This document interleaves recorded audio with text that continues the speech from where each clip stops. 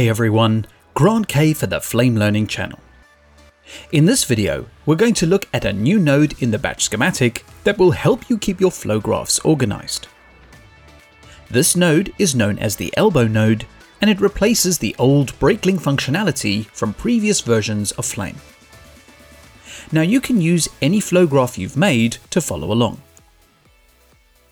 In order to add the elbow node into a connection, you hold A for add and click on a connection. After releasing the keyboard shortcut, you can move the elbow node to reshape the connection in any way you want. If you are using the Smoke Classic profile, you press space A to add an elbow node, or if you're using the Smoke FCP profile, you press Shift A to add an elbow node.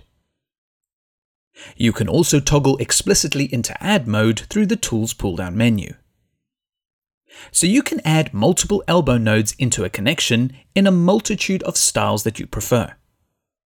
In this case, I don't really need more than one, so by holding D for delete and clicking on the additional elbow nodes, you can delete them from the existing connection.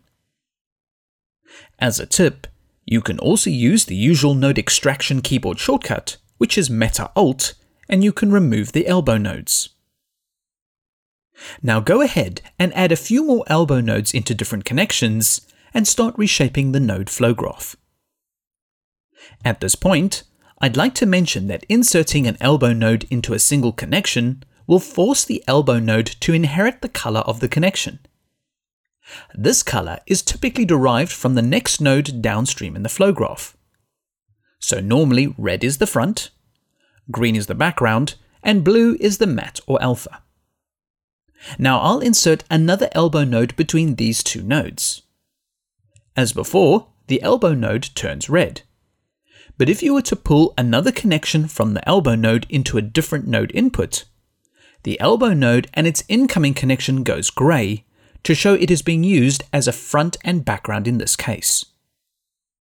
So two big points to remember is that the colors will change depending on the connection or connections. And secondly, you can use elbow nodes to split a node output into multiple connections. This was not possible with the old break-link functionality. Now these elbow nodes share the same selection behavior as all the other nodes. So you can select an elbow node and move it, as well as include an elbow node into a multi-selection and drag the flow graph around. This allows you to keep the structure of the flow graph even if you use elbow nodes to help organize it.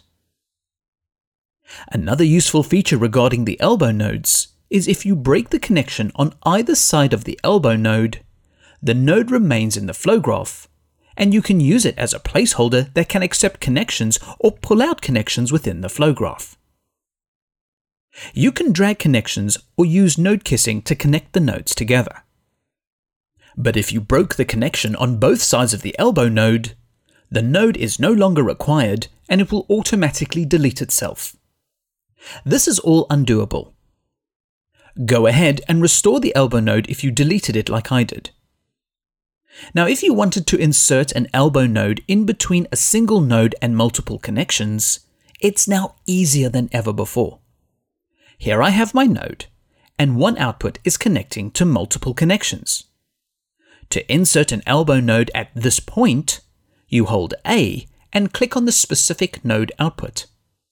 This will insert the elbow node after the output, and the elbow node will output to multiple connections. You could now go to the batch node bin and add a new node before the elbow node to affect the multiple outgoing connections.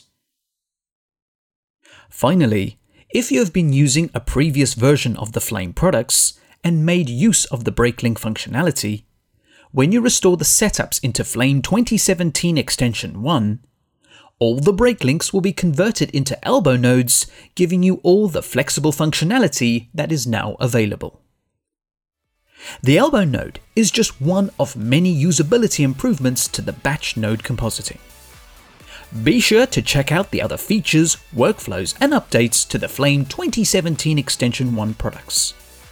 Comments, feedback, and suggestions are always welcome and appreciated. Thank you for watching, And please subscribe to the Flame Learning channel for future videos.